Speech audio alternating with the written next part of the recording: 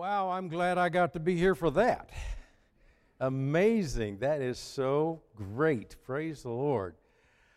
Oh, I'm glad y'all gave Brother Sammy some time off. You need to do that more often, especially if he asks me to come preach. So, I really do appreciate your pastor. He's one of those special folks. I think you already know that. He's been a dear friend since '93 when we came to Russellville. Pastor down at First Baptist, a supporter, an encourager, a man you could call. He has a pastor's heart. He loves these people. He loves the Word, and it's a privilege for me to be able to stand here in the pulpit that he preaches from, and try my best to bring God's Word to you today.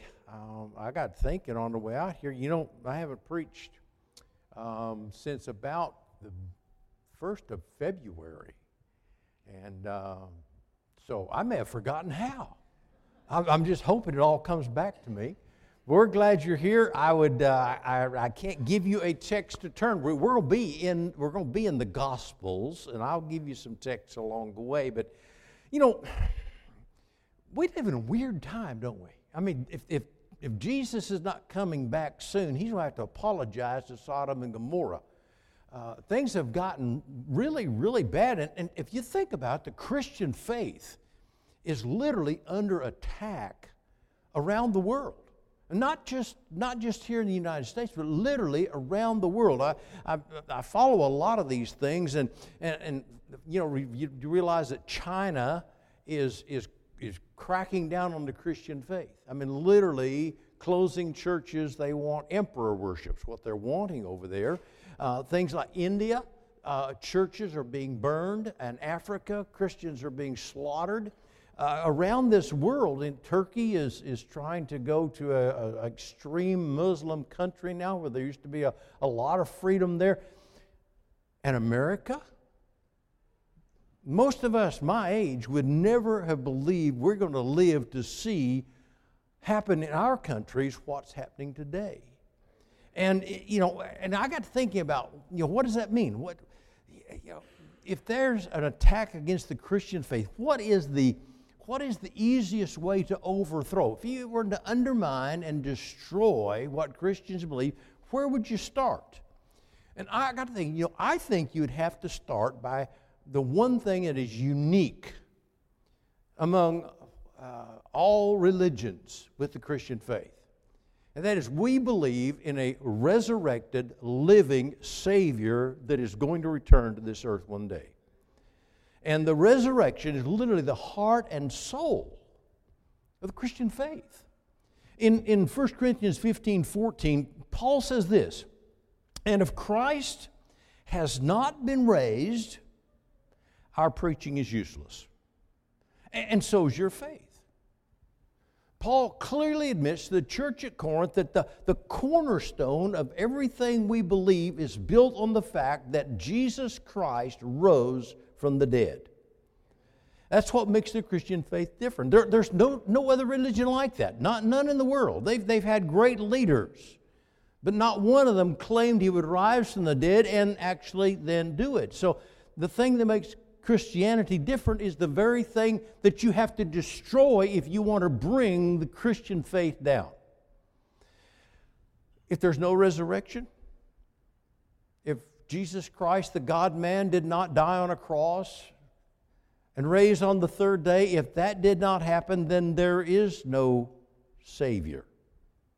There is no forgiveness of sin. There is no truth to this book we call the Bible. There's no eternal life. And when you die, as one person said to me, it's just the blackness of darkness forever.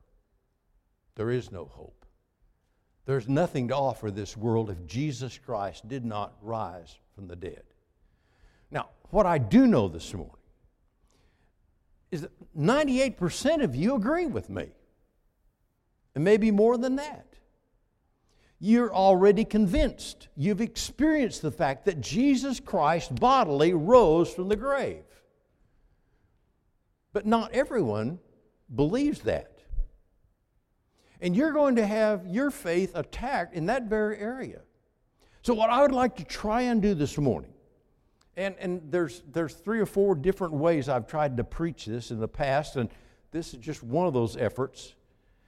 I would like to bring a message to help you stand confident in your belief that Jesus Christ is the resurrected Savior, the one who returned from the dead. So, where do we start? Well, I think the first thing we have to deal with is the question, did he really die? You know, there are those who believe that, and they've got all kinds of fictitious stories out there, that he really didn't die. That's the reason they saw him alive, but he didn't die on that cross. Now, I don't want to be morbid this morning, but I want you to think for a moment about what that means. I want you to think about the physical condition of this human being called Jesus Christ, who was the Son of God, the God-man. First of all, remember, he'd been up all night. Now, I don't do too good at that. I've been at times where I've up most of the night and then I'm ready to collapse the next day. He was up all night without rest. Then he was taken by the authorities and he was given 39 lashes with a whip. And again, you have to remember that this was just not an ordinary whip. It wasn't like something you might, like one of these bullwhips that they crack and snap. This thing had several tentacles, and each tentacle, in the end, it was a nice little piece of either bone or metal. So that when the whip wrapped around your body, those pieces of metal dug into the flesh, and then they would rip it back. So, again, it sounds terrible to say this, but Jesus looked like ground hamburger meat when they got done with him. 39 lashes. Then they put a crown of thorns on him. Then the soldiers beat him, punching him back and forth, playing a game. How weak was he? He was so weak that he stumbled and fell carrying the cross. That's what kind of physical shape was in. Then they put him on the cross and they drive nails in his hands and in his feet, and he's hanging there between heaven and earth. And as if that wasn't enough, when it came time for the sun to go down and they could not leave these soldiers these prisoners on the cross, the soldiers came, and the first 2 thieves were still alive. They broke their legs so they could no longer push themselves up and get a breath of air, so they would quickly expire. But they came to Jesus, and the Scripture says to me that he had already died. John 19:33, if you want to look at it. And when they came to Jesus, they found he was already dead. Now, think with me a moment. These were Roman soldiers. Do you think they'd ever seen anybody pass out hanging on a cross before? This is something they did on a regular routine basis. This is an illustration to the people around what happens if you buck Rome. And so they had seen guys who, hanging on a cross, had passed out. They knew what that looked like. So how do you check that? Well, you do what the soldiers did. You took a spear, stuck it in the side, through the heart sac, so that blood and water, it says, came out. That makes sure that this just wasn't a faint on the cross, that it was a death on the cross. And when Joseph went and asked Pilate for the body, and Pilate went, he's dead already? Can't believe it. So what do you do? It says in Mark 15, verse 44, here's what it says. Then Pilate, surprised to hear that he was already dead, summoned the centurion in charge of 100 Roman soldiers. He's like the SEAL Team 6 leader. So he comes in and he asks him if Jesus had already died. And when he learned from the centurion that it was so, he gave the body to Joseph. So there was no question historically about whether or not Jesus really died on the cross. We're also told that, remember Nicodemus and Joseph of Arimathea, they took the body of Jesus. What did they do with it? They wrapped it up, the Bible says, with 100 pounds of spices. Put it in a grave and rolled a stone over the door. So that issue is a non-issue. Did Jesus really die? We have to say yes. He died on that cross. He suffered there. He bore our sins. He shed His blood that you and I might have eternal life. That's what happened there. But there are those who come up with objections to the resurrection. One of the earliest, by the way, Matthew 28, verse 13, if you want to look at that, here's what it says. It says, verse 12, it says, and when they had assembled with the elders and consulted together, they gave a large sum of money to the soldiers, saying, you tell them, His disciples came at night and stole Him away while we slept. So one of the earliest theories was, at least was put out there, and bribes being paid, that the disciples snuck in there at night, rolled the big stone away, got the body, and took it away. Now, it's really hard to believe because what do we know about these disciples, folks? You know, where were the disciples when Jesus was being crucified? Well, most of them were hiding out. It says when they came to take Jesus in the garden, what did they do? They all what? What's the word? They all fled. And all of a sudden they've got the courage to go in and steal a body? By the way, the tomb was guarded by Roman soldiers who could lose their lives if they went to sleep. And the tomb was sealed with a Roman seal. Folks, in that day, you did not break that Roman seal. It was a fearful thing to buck the nation of Rome. That's the reason people were being crucified along to start with. And in fact, if you think about it, what happened when they heard the tomb was empty? What was the reaction of the disciples? It said they were amazed. They were astounded and unbelieving at the sign of the empty tomb. So they stole the body? They slipped in, they got past the Roman soldiers, they broke the seal.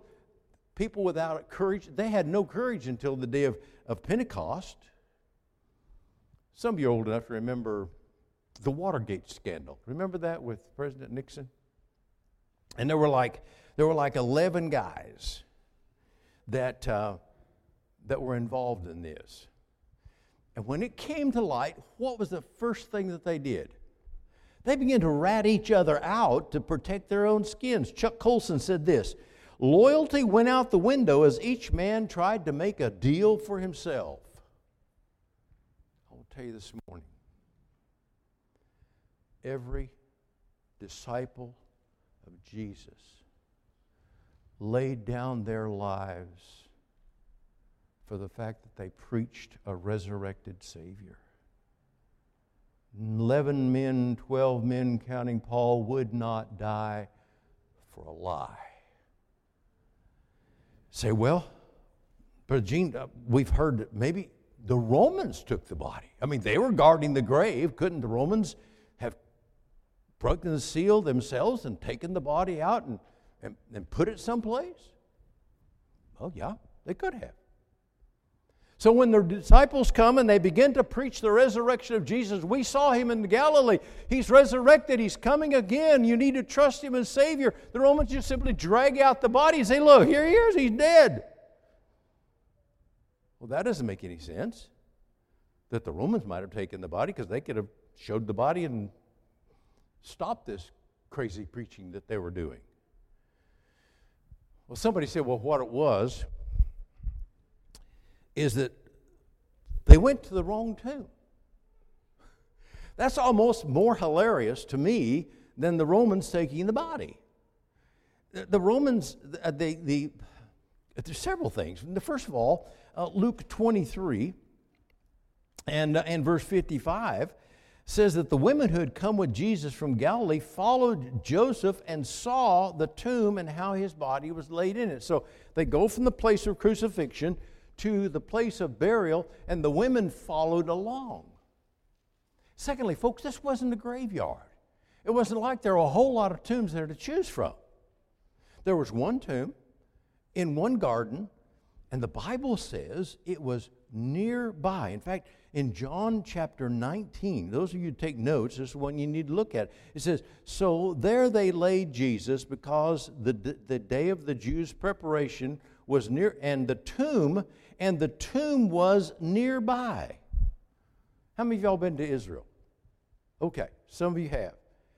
The one thing that will just absolutely astound you is that there was a rock quarry right next to out to the wall of the city, a rock quarry. They've turned into a bus terminal. That's really spiritually inspiring. You go there and you say, that's where Jesus was crucified, a bus terminal. Used to be a rock quarry where they got the rock for the wall. It's the crossroads of the Damascus Road and the Jaffa Road and the Jericho Road. It's the major intersection in the nation of Israel at the time of Christ. Guess where the Romans crucified people at that time? They wanted everybody to see it. You remember reading about the crucifixion? It says, and those passing by wagged their heads. They're seeing more, oh, they're doing another crucifixion thing. It was like a billboard. You see this? Leave Rome alone. Don't be a thief. You die. Right next to that rock quarry. I mean, you can stand there and literally throw rocks. It's not, seriously, it's not much farther than from here to your parking lot. It's not even that far. It's one of the largest gardens of the time of Christ in the city of Jerusalem. The largest cistern, the largest man-made burial site carved out of solid rock, a rich man's burial site. So they weren't wandering around in a graveyard wondering, where's the tomb? They knew exactly where the tomb was. In fact, Peter and John knew exactly where it was. They didn't make the same mistake in the daylight. They ran straight to that tomb. They knew where he was buried. So what does all this prove?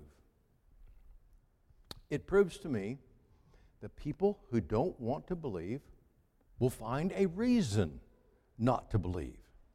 They will not accept the truth, though it's laid out clearly and plainly in front of them. The resurrection has multiple sources of evidence that Jesus, our Savior, is alive. First of all, you can go to the early records. So some people say, well, those New Testament writers, they made this stuff up. They wrote the Gospels for the church, and they wanted the church to grow, so they made these things up. There's a problem with that. Do you know that when the Gospels were written, many of the people who had experienced seeing the Lord Jesus alive were alive? They could have gone and said, no, I remember it differently. No, there were witnesses. 1 Corinthians 15:6, for instance, says this, after that he appeared to more than 500 of the brethren at the same time, most of who are still living, though some have already died. The early records prove that Jesus rose from the dead. And there were eyewitnesses. Let me give you a quick list, okay? Hang on, here we go. These are the people who Jesus appeared to. Mary Magdalene, John chapter 20, verse 11. To other women, Matthew 28, 9 and 10. To Peter, Luke 24. To two disciples by themselves, Matthew 24:13. 10 apostles, Luke 24. To Thomas and the other apostles in John 20. To 7 other apostles in John 21. To all the apostles in Matthew 28. To all the apostles again in Acts 1:4. To 500 brethren at once, 1 Corinthians 15:6. Then to James, 1 Corinthians 15:7. And to Paul, 1 Corinthians 15. All these people testify, many of them laying down their lives for the truth of the fact that Jesus rose from the dead. A lot of you know that there are today folks who deny the Holocaust ever happened. They said, no, 6 million Jews were not killed in the ovens of Germany, Poland, other countries. No, 6 million, it never happened. The problem with that is that in 1981, 10,000 of those survivors held a 4-day gathering in Jerusalem.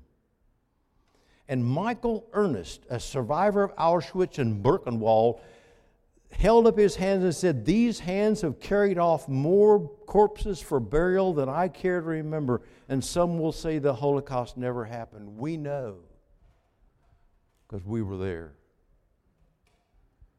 And that's the testimony of the New Testament. Those who were there, they know that Jesus rose from the grave. Nothing else, if nothing else, you could see an extraordinary change in the disciples. Before the resurrection, they were fearful guys. They were hiding out.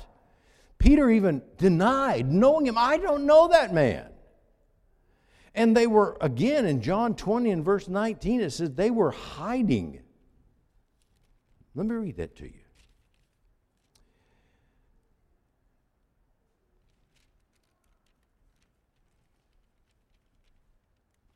Oh, 2019, my bad. Chapter 20 and verse 19. And then the same day at evening, being the first day of the week, when are they worshiping? Sunday. When the doors were shut, the disciples were assembled for fear of the Jews. And Jesus came and stood in the midst of them. They were hiding out, but all of a sudden now they're boldly in Acts standing out preaching the gospel of Jesus Christ. Something so spectacular and so undeniable had happened to them. They had experienced something no one else had experienced, and they now can't help but tell somebody.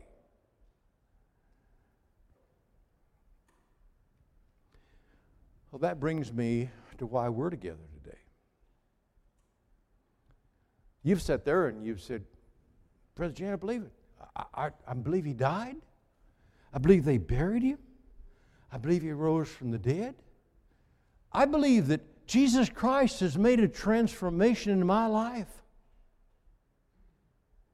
Then why aren't you bold enough this morning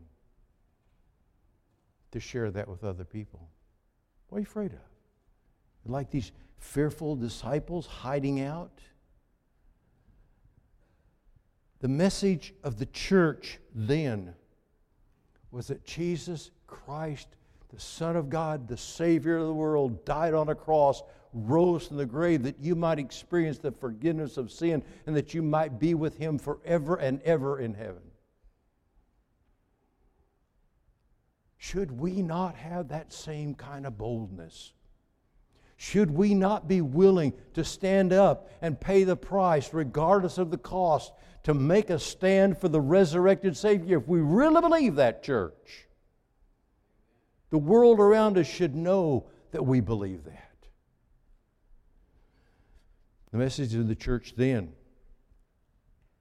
as Paul said, if He didn't rise, we are of all people most hopeless. But in Acts 2:32, it says this: God has raised Jesus to life, and we are all witnesses of that fact. Are you? What kind of a witness have you borne for Christ? Do people know that you believe in a resurrected Savior? That was the message of the church. And folks, it should be our message this morning. Let me pray for us. Father, as we've looked into your word, we're just so grateful to know that our Savior lives. And one of these days, He is going to step out. And there's going to be a cry. And the graves of the believers are going to empty. And those that are alive are going to be changed. And we're going to be caught up ever to be with the Lord. But Father, until that day, I believe your assignment to us is to share our belief in a resurrected Savior with a world that rejects and refuses the message. I pray you'll challenge our hearts today to be more faithful in sharing that word. I pray this in Jesus' name. Amen.